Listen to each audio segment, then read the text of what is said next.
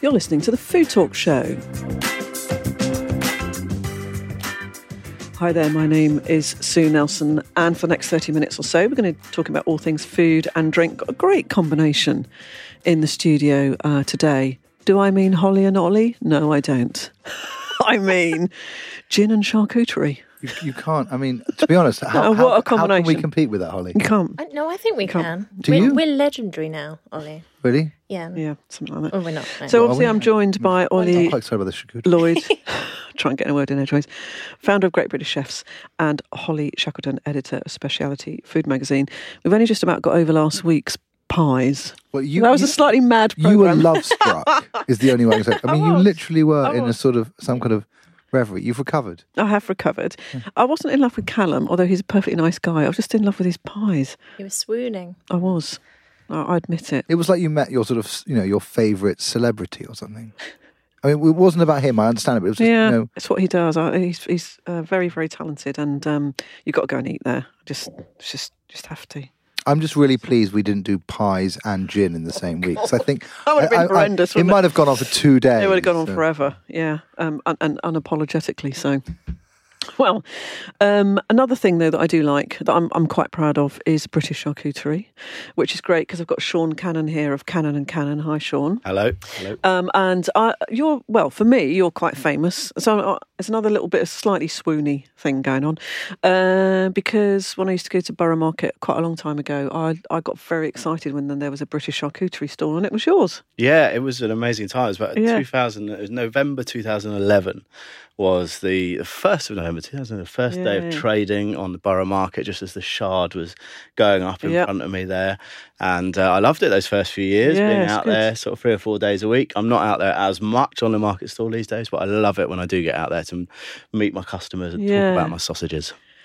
Well, we will talk about your sausages later. Fantastic. Shaun. We've also got Talula White of Sekforde Drinks, and the brand's quite familiar because your branding, packaging's... I don't know, it's just very eye-catching, isn't it? It's very familiar to me.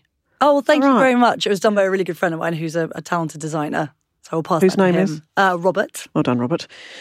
So we think that what we might do is we might have a bit of charcuterie, followed by you're going to do a bit of mixing for us in terms of Sekforde. I absolutely will. I would love to. Yes. And if you're not aware, Sekforde are mixers, actually, aren't you? In sort of mixer territory. Yes, so they're mixers, and they're actually world firsts in terms of the fact that they're mixers created for specific spirits. Yes. So one for whiskey. And we've got a little tray over here, and Sharon's standing up, who's sort of producer of the programme. You're gonna mix us stuff later. Have you been briefed? I have been briefed. You've been briefed. Okay, good. Yeah. So, oh God, dear, this is. You haven't got an event this evening. It's going to go wrong. No, I haven't, thankfully. I normally have. You're not driving. Yeah. So let's start off with Shaun of Cannon and Cannon. Now, why an interest in charcuterie? Bit odd. Yeah, I mean, I guess it is a bit odd. I remember when we were kids, my mother, she lived in Spain for many years with my father. When she was pregnant with me, having already had my older brother Joe in Spain, they moved back to the UK, and because of the time they'd spent over there, we went back annually to visit Spain. And of course there's lots of charcuterie around in Spain, so there was always this thing of when we were young that the other kids would want, like churros and sweet things, and I would just be chewing on a chorizo. Well, I would prefer that myself as well. So explain to me what charcuterie is. It's not just pork, is it? Because you can get bresaola, for example, as beef. But it tends to be cured and dried? Yeah, it does. I mean, there's a bit of debate. The actual word comes from French words for cook and for pork. So it's kind of about preparing. I guess it's like taking meat on a process, taking it from its raw form into a ready-to-eat form, usually not by the simple method of applying heat. So you might smoke it, you might salt it. There's usually salt involved. And it's a way of preserving. So presumably if you did kill the family pig at some point, it meant that months later you could still be eating that meat or whatever. That is exactly it. It forms part of the year of a smallholder. You know, in the UK we are traditionally a nation of smallholders and farmers. So, you know, being able to preserve fresh produce, whether that was fruit and vegetables or whether it's the meat from an animal that you've raised, it's really important that, you know, to be able to preserve it, because when it's fresh, it only lasts for a little bit of time. And when something has taken that long to grow, be it a vegetable, a fruit or an animal, you know, you want to make the most of it. And if you can make that last all year and it's still delicious, then that's a win for everyone. Because Ollie, we were saying the other week, weren't we, that we've sort of lost this fact that, oh great, it's October now, this come out, so this is my favourite vegetable, this might, you know, whatever. But hundreds of years ago, people would have been acutely aware of the seasons, wouldn't they? And how to preserve things to keep them going through pretty dreadful November, December, January, February. Yeah, and you know, if you look at it, I mean, not specifically on curing, but if you look at pickling as a sort of an art form, I know there's been a lot of chat about it being on trend, but it's actually not. I mean, literally no more people are pickling at the moment than were 2 years ago. And essentially, I think that, you know, one of those, you know, this stuff is, these are art forms that you need to learn and you need to appreciate, but actually they are great ways of preserving, you know, ultimately the crops that we are growing. And sugar and salts, brine, you know, vinegar, you know, acid, those would have been the things, wouldn't they, Shaun, that people were trying to experiment with to see that I can keep things for longer. Yeah, and you know, by necessity then, because it's obviously pre-refrigeration when a lot of these techniques were developed. Now we do have refrigeration, but what we discovered over the years in making those products is that they take the product kind of to a whole new place.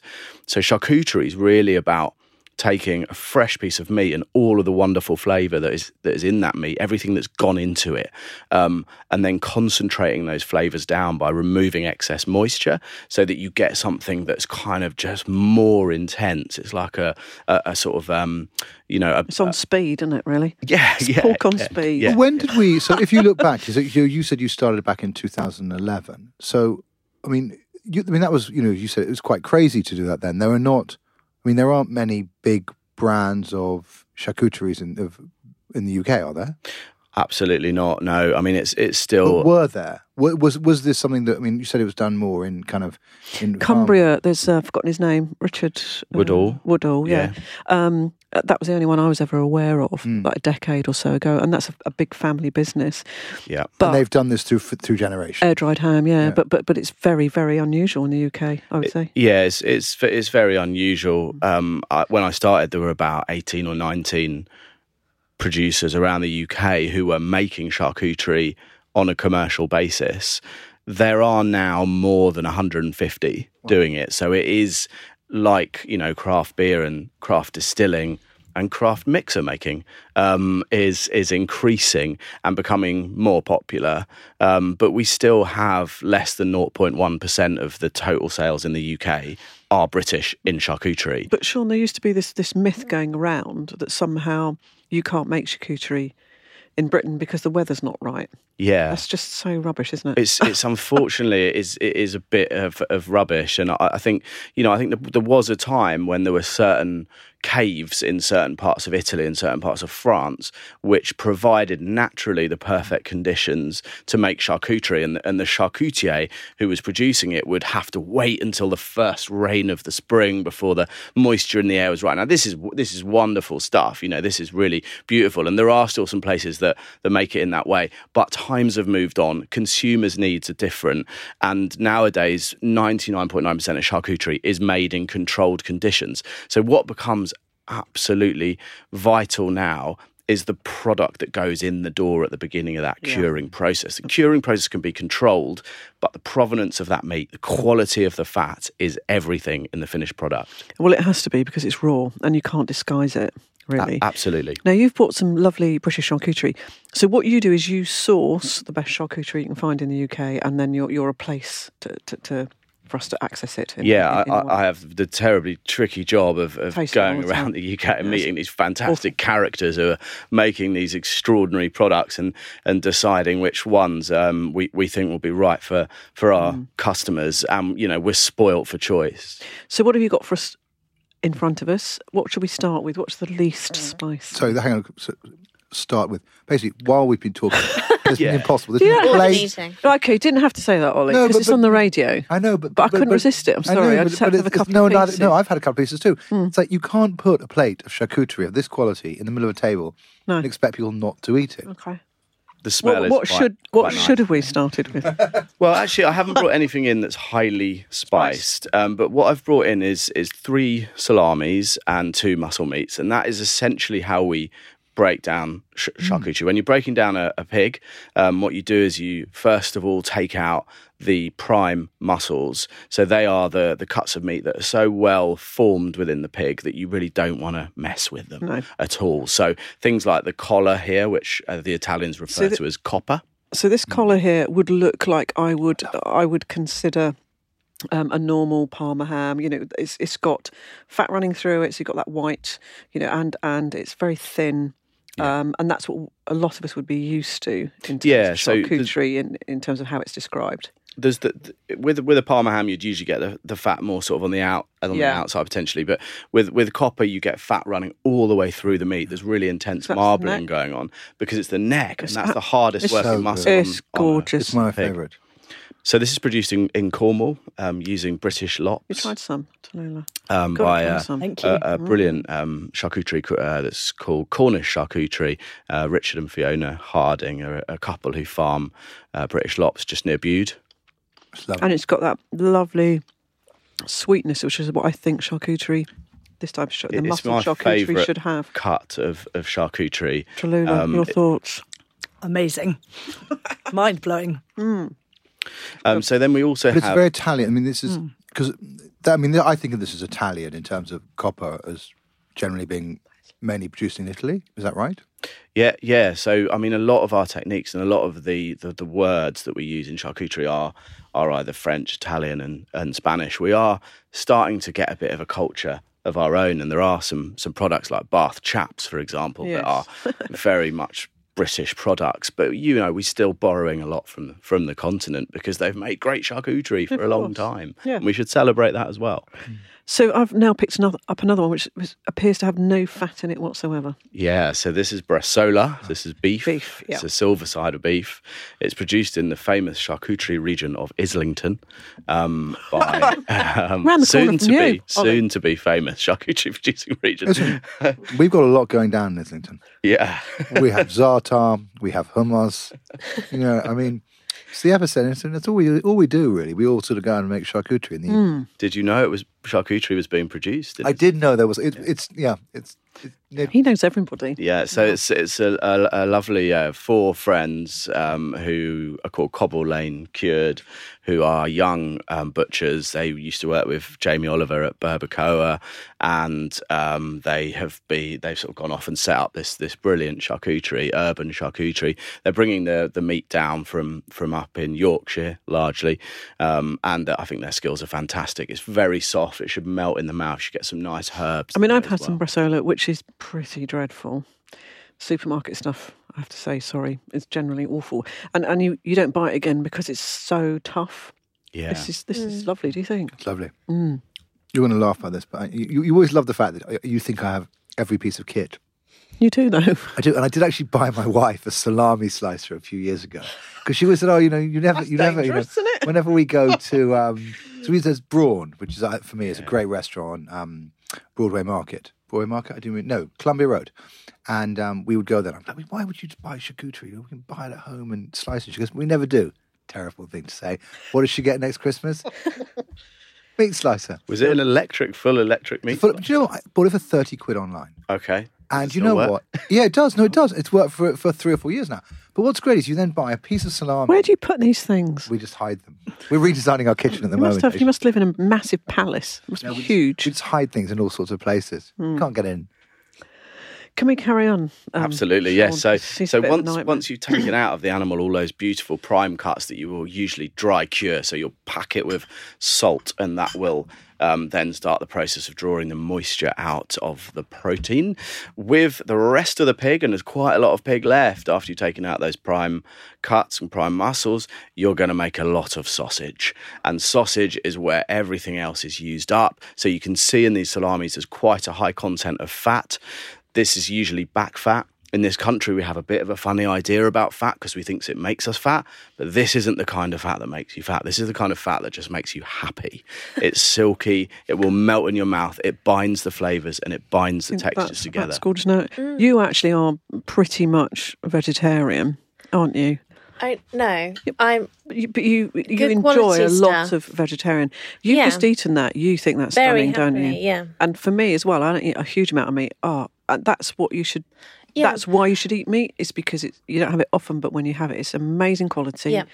Animal welfare is really important, and can you taste that? It's great. It's incredible. And I think so long as you're careful about where the meat products you're buying are coming from, like Shaun's a very trusted, knowledgeable source of good quality charcuterie. So I know that I'm in safe hands. But when it comes to supermarket charcuterie and stuff, I'm just not going to be tempted. I don't even know where it comes from.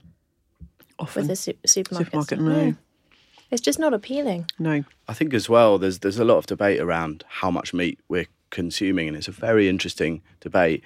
I'm fully of the belief, and I am a committed carnivore, but I'm of the belief that we should eat meat that's really high quality, and less often and not so much of it. You don't need a bacon sandwich every day, for example. So with charcuterie, it's filling, and it gives you a lot of flavour, so you get a lot of bang for your buck. These salamis are fantastic. What's that one there? So we've got three here. We've got a wild mushroom and truffle salami, which is made by an organisation called Moon's Green in Kent, my old friend John Doig. Then we have Treely Farm, who James Swift, one of the absolute godfathers of British charcuterie.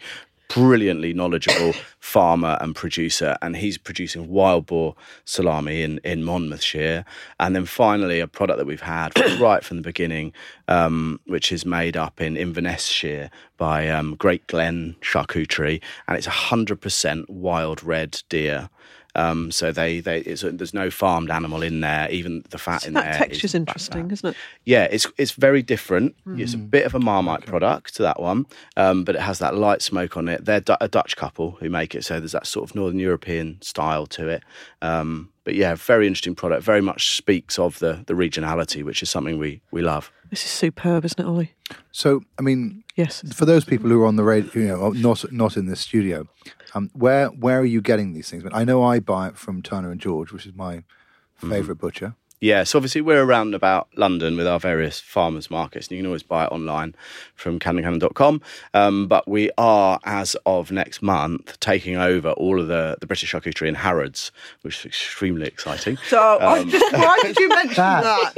Why did you say that word? Good news. That's such good news, because Sue shops at Harrods. She does her weekly shop there. She does. Yeah. They have amazing, the milk there. I can't believe you said that, Shaun. You've really, really hacked me off.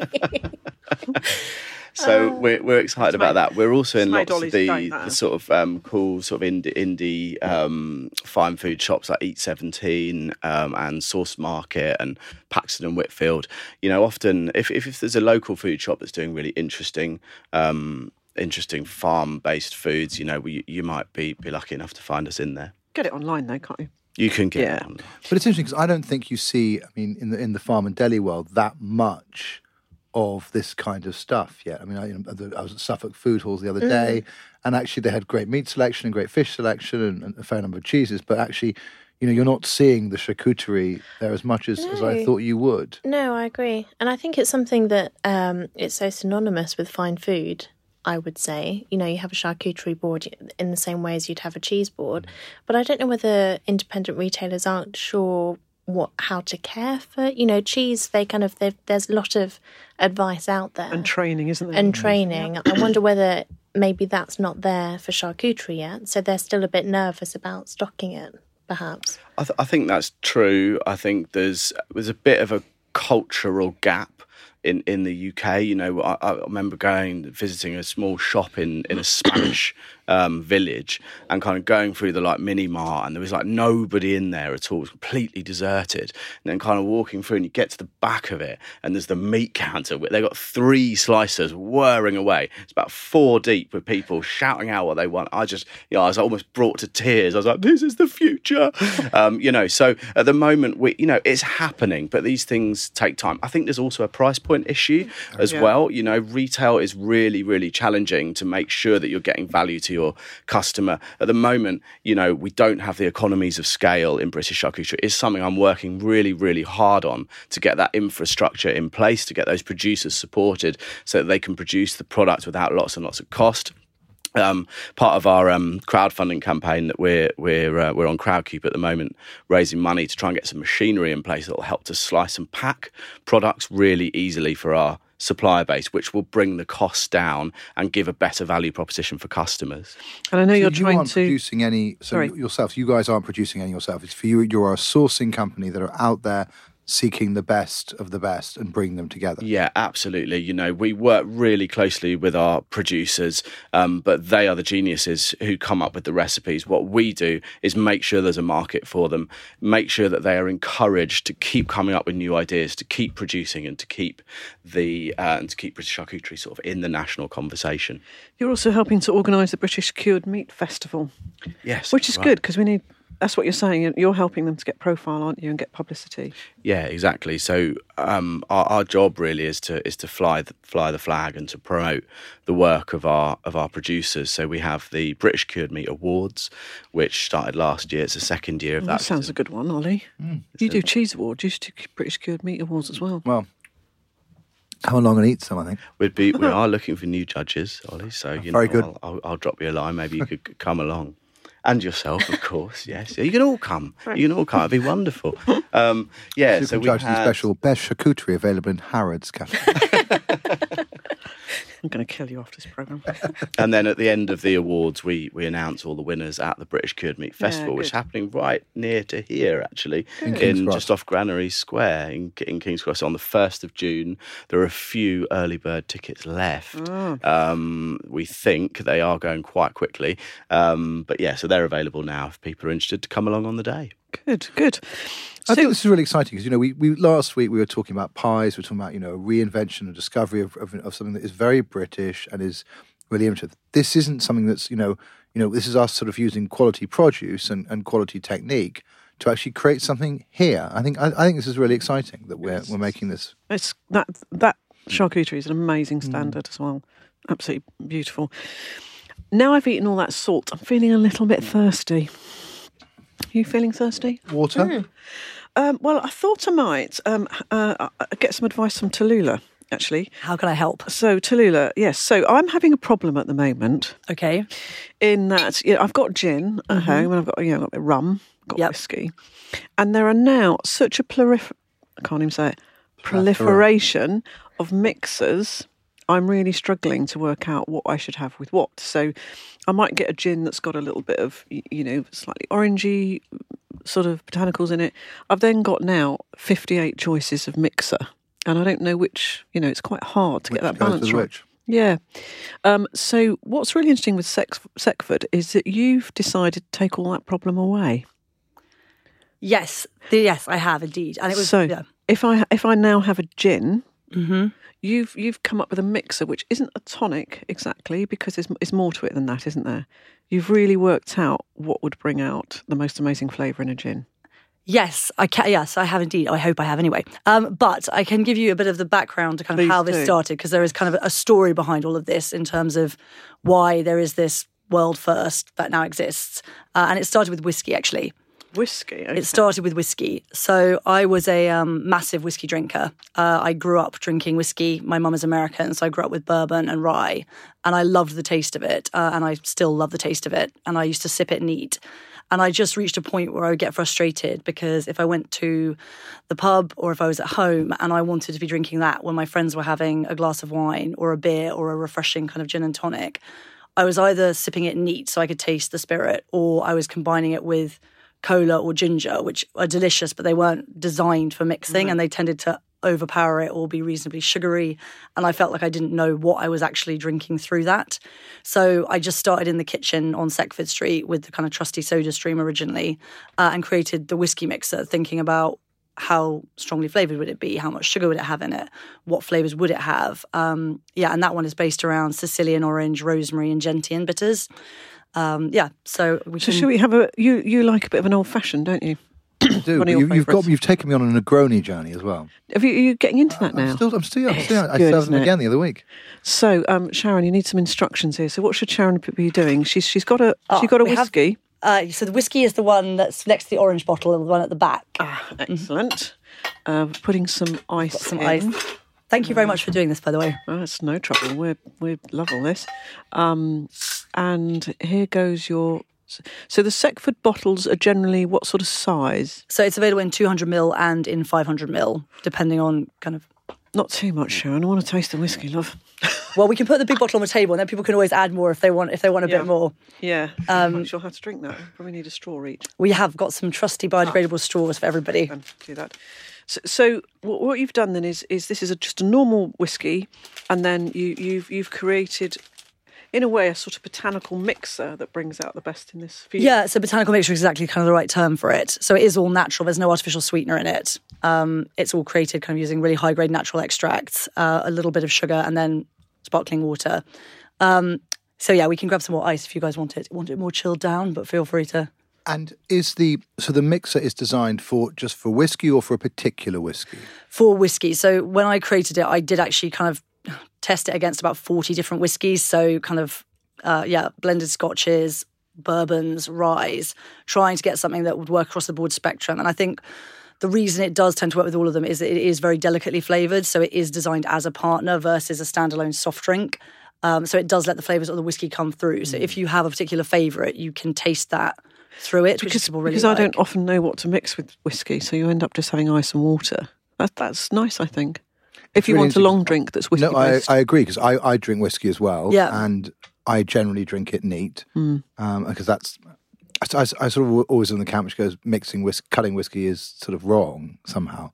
No, it's not. I know it's not. But I mean, it's like. But you're brought up to believe that, aren't you? Yeah. But I suppose I learned to drink whiskey in America, and I would drink it, from small glasses with a bit of ice, in bad bars in New York. Yeah. I haven't made the journey yet. No. So what would you have next? We're finding that rum, I think from your research, Ollie, is surprisingly popular. Yeah, it's a big old drink. Yeah, rum is phenomenal, and it is growing brilliantly, and it's such a diverse category. It's absolutely incredible. But one of the reasons why I don't have rum if I go out is because I just don't want Coke, thanks. So rum and Coke for me is awful. Have you actually made a mixer to go with rum? Yeah, we have indeed, and I think where that started was that if you like rum and Coke, we do indeed. We have all of them here. Sharon, the whole fun and do games. us a rum and something. That's the green one. So I'm now just pulling out the colour labels. We had those lovely people. Do you remember from Burning Barn? Yeah, they were nice. Great. It was a great rum, and it was. They're lovely. They're really, really. I mean, amazing drink. The smoked rum. The smoked rum was really something. They do too. They're brilliant. Yeah. So now, and this is a white rum that you've got. I presume you could have it with a dark rum. You can indeed. So kind of light and spiced rums is what I worked around, particularly with this. So it's with the light rum today. So this mixture is based around lime, mint, rose, and then cacao. Ooh. So the idea being that if you do like a rum and Coke, you've got that. So this is more about letting the kind of lighter rums come through, the fresher kind of flavours. Say something, Ollie. It's really interesting. What you say about letting the spirit come through is so true. Because, you really... Wow, that's different than it's really different. From rum, yeah. But you get the rum and you taste the rum. And that's what's really interesting, and look, maybe I'm mixing wrong. Now, that's a completely different drink for me, which I would really go for, because that does bring out rum quite nicely. It does, doesn't it? Well, so these are doubles, and like with any mixing, you can always tailor it to your taste. So some people only want a dash of mixer, some people like a very kind of long drink. So there's kind of that freedom for people to work to what works for them. Shaun, do you like any of those so far? I love it. I mean, I'm a huge fan of whiskey, and I share Ollie's views about finding it difficult to cut it with anything but a few drops of water. But with the first one we had there, there was enough bitterness, there was a little bit of sweetness, but then it finished with the whiskey, and you were left with the complexity of the whiskey and all of those flavours. And that's just finished with the rum as well. I mean, you could easily have that really chilled in the garden at lunchtime if we ever do get a summer. Fingers as opposed to, which On I a would never Tuesday. dream of. I would never dream of doing that. Whereas you could with that because it'd be a really nice long drink. Yeah, you do, and you really feel like you are drinking the spirit, drink, yeah. rather than getting a lot of sugar. Which But it's often true. tastes- You sort of think of rum and Coke as being like Malibu and Coke, isn't it? It's like It's horrible. no, of course it is, and it's sort of those drinks that sort of is a sort of just sweet, sickly, and not really of any interest. That's nice. That's made me go a little bit hot. Ah, yes. Take my We jacket can off. dream. Can we have, what have we got next? Also, Getting into next this we now. can. Shut up, we can- Shaun. Where do you guys want to go? Do you want to go to kind of mezcal land, or we Oh, can do? that's Ollie's go. favourite. Ah, okay. Well, no, Ollie's- this has been a really interesting one. He That's loves the that blue more than one whiskey. with the pear in it. So I basically fell in love with kind of mezcal over the course of how kind and supportive many bars have been when I launched this, and they kind of introduced me to mezcal. So kind of the most recent one I created was the one for tequila and mezcal. And again, looking at, you've got some really kind of brilliant citrus-led cocktails around tequila. And then I thought, why not go the opposite way? So this has roasted prickly pear, fig, and then cardamom. Roasted prickly pear fig. Yeah. So this is, I love, I'm a humongous mezcal Do you fan. remember you bought that mezcal for me to taste because you said that I should have it, and it was a surprise. No, was it mezcal? No. What was that? It was arak, Arak, that's right. the great Sri Lankan arak. Yeah, You're still recovering. that's got a great smell. Really great smell. I think to be fair, we've been given doubles with like a hint of.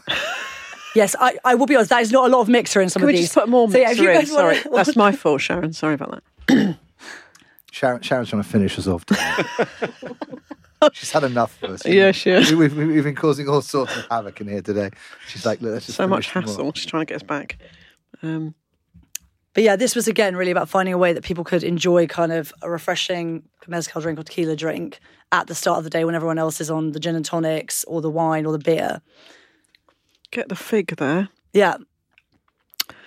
Wow, that's got an incredibly aromatic spice flavour, really. Again, I think what's really interesting is that I would not drink. I mean, look, I enjoy mezcal and I enjoyed drinking it when I was in I Mexico. thought that was your favourite, so it's arak. No, arak.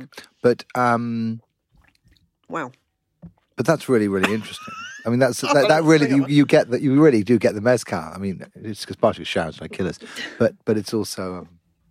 What do you think of that, Shaun? You're pondering. You're not sure either, are you? It's really interesting. I am partial to the odd tequila slammer I think now I and could again. go for charcuterie really well. You can take the boy out of Bermondsey.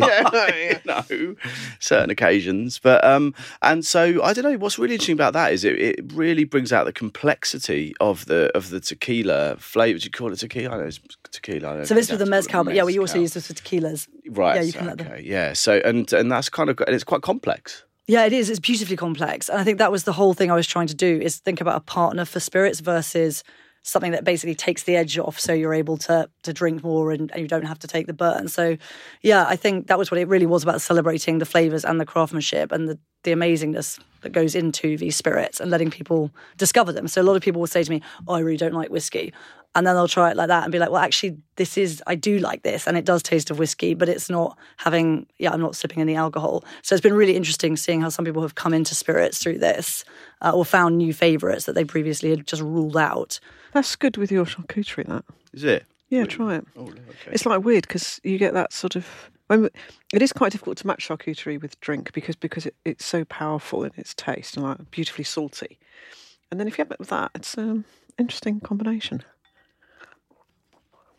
I think your challenge of saying it's hard to match charcuterie and drinks. I think it's definitely something worth trying to do, though, isn't it? Because Oh yeah, both no, of them are you great, should. and therefore, I mean, some people say you should have champagne with charcuterie, which I find quite odd. No, but that is one thing that some people say. We did a series of evenings where we paired charcuterie with every kind of spirit and beer and wine under the sun. For about a year, we did that a couple of times a month, and we actually did one with a mezcal producer. I can barely remember it, but I think we had an excellent time. I think one of the things about mezcal is I remember going to see it made outside of Oaxaca. Yeah. And you see them, burning the Piñas. Yeah. Yeah. And you really get, when you drink that, you get the smokiness of the mezcal, but it's lightened because mezcal can be sort of like a punch in the head. Even good ones. I mean, they're all quite, They have a smokiness to them, yeah.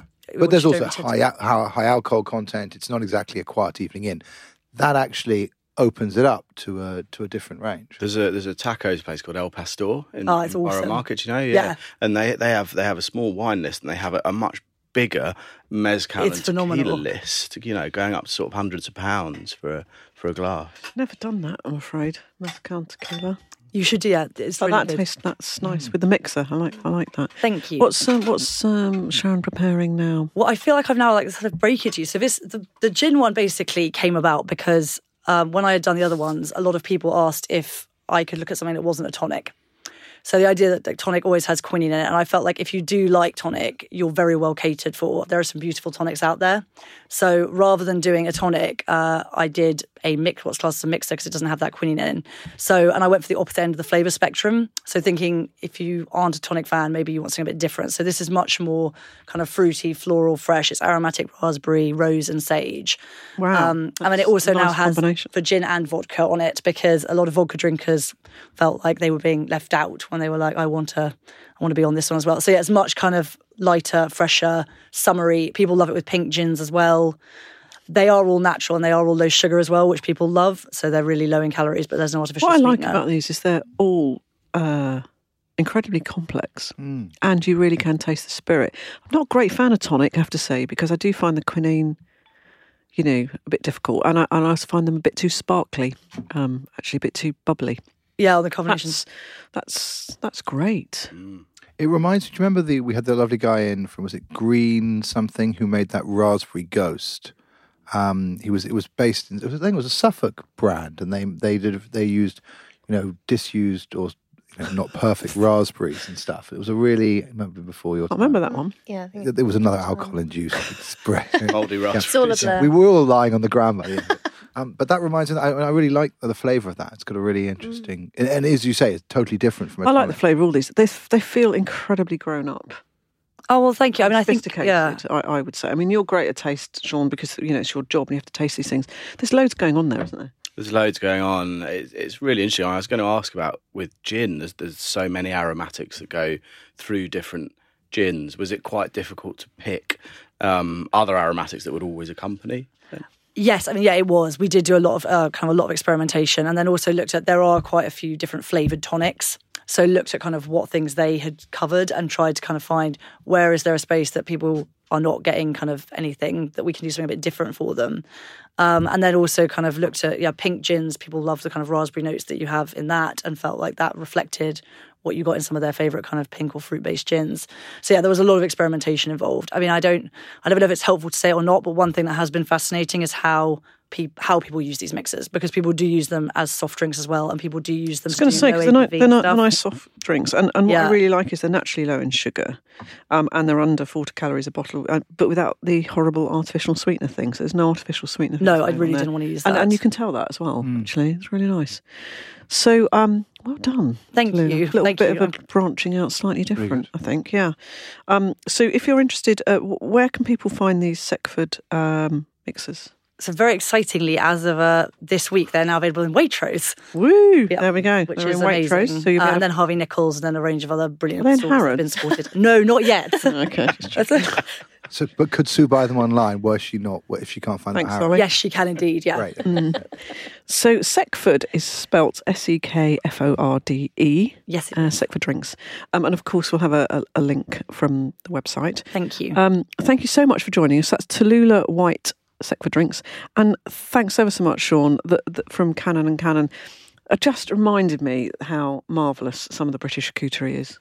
Very fine and sophisticated. Really lovely. Some of that. I have to say, the thing I'm excited about is that the idea that the awards you're doing actually going to try and tell some of those individual stories of who the people are and what they're about, because, you know, they're certainly not, you know, we're all in the world of food, and I haven't come across as many of the characters as I have in the world of cheese. So I think it's really great that, you know, you're championing those guys and letting their voice be heard. Yeah, I mean, it's hard work for those guys making charcuterie, and it's often quite lonely work. They don't have big teams, so they spend a lot of time in their kind of darkened rooms with their hanging meats, not seeing a lot of the outside air and not seeing a lot of people. So bring them all to London, we get them all out with their stalls, showing off their incredible wares, meeting all the sort of foodies who are coming along to the festival, and then they get up on stage and maybe they even win an award, and it's just a brilliant day out and a real party. That's really good. So if you're doing something groundbreaking or innovative in the charcuterie world, or something that's very interesting in the drinks world, like a Talula, you should be entering the Future Food Awards, shouldn't you, Holly? Indeed. And where can we enter the Future Food Awards? We can enter them on specialityfoodmagazine.com. That's it. Also, foodtalk.co.uk. And we've had loads of lovely entries, but we're desperate to just try and find as many amazing people as we can and give them a platform. So we've got great people on the judging panel. And Ollie. And Ollie Lloyd, apart from everybody else. So really, please do enter. It's free. We've deliberately made it free, so we sponsor it so you don't have to pay anything. We're trying to get a platform. So if you're doing something amazing, Talula, you should be entering. Yeah, I'd love to. I definitely will be now. Yeah, and any of your producers, they should be entering so we can try and help them. And if you win... Well, not even if you win, actually. Even if you're a finalist, we profile people in your lovely magazine, don't we? We do indeed. And part of the prize is you get to be on the Food Talk Show. I mean, and meet us lot.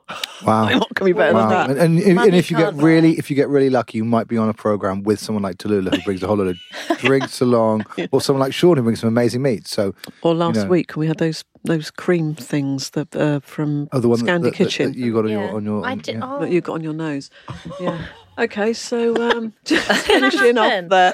You've been listening to the Food Talk Show. We're on lots of different radio stations across the UK and further afield, and you can also download our weekly podcast from iTunes, Stitcher, Player FM, Spotify, and the podcast app on your phone, as well as the wonderful Great British Chefs website.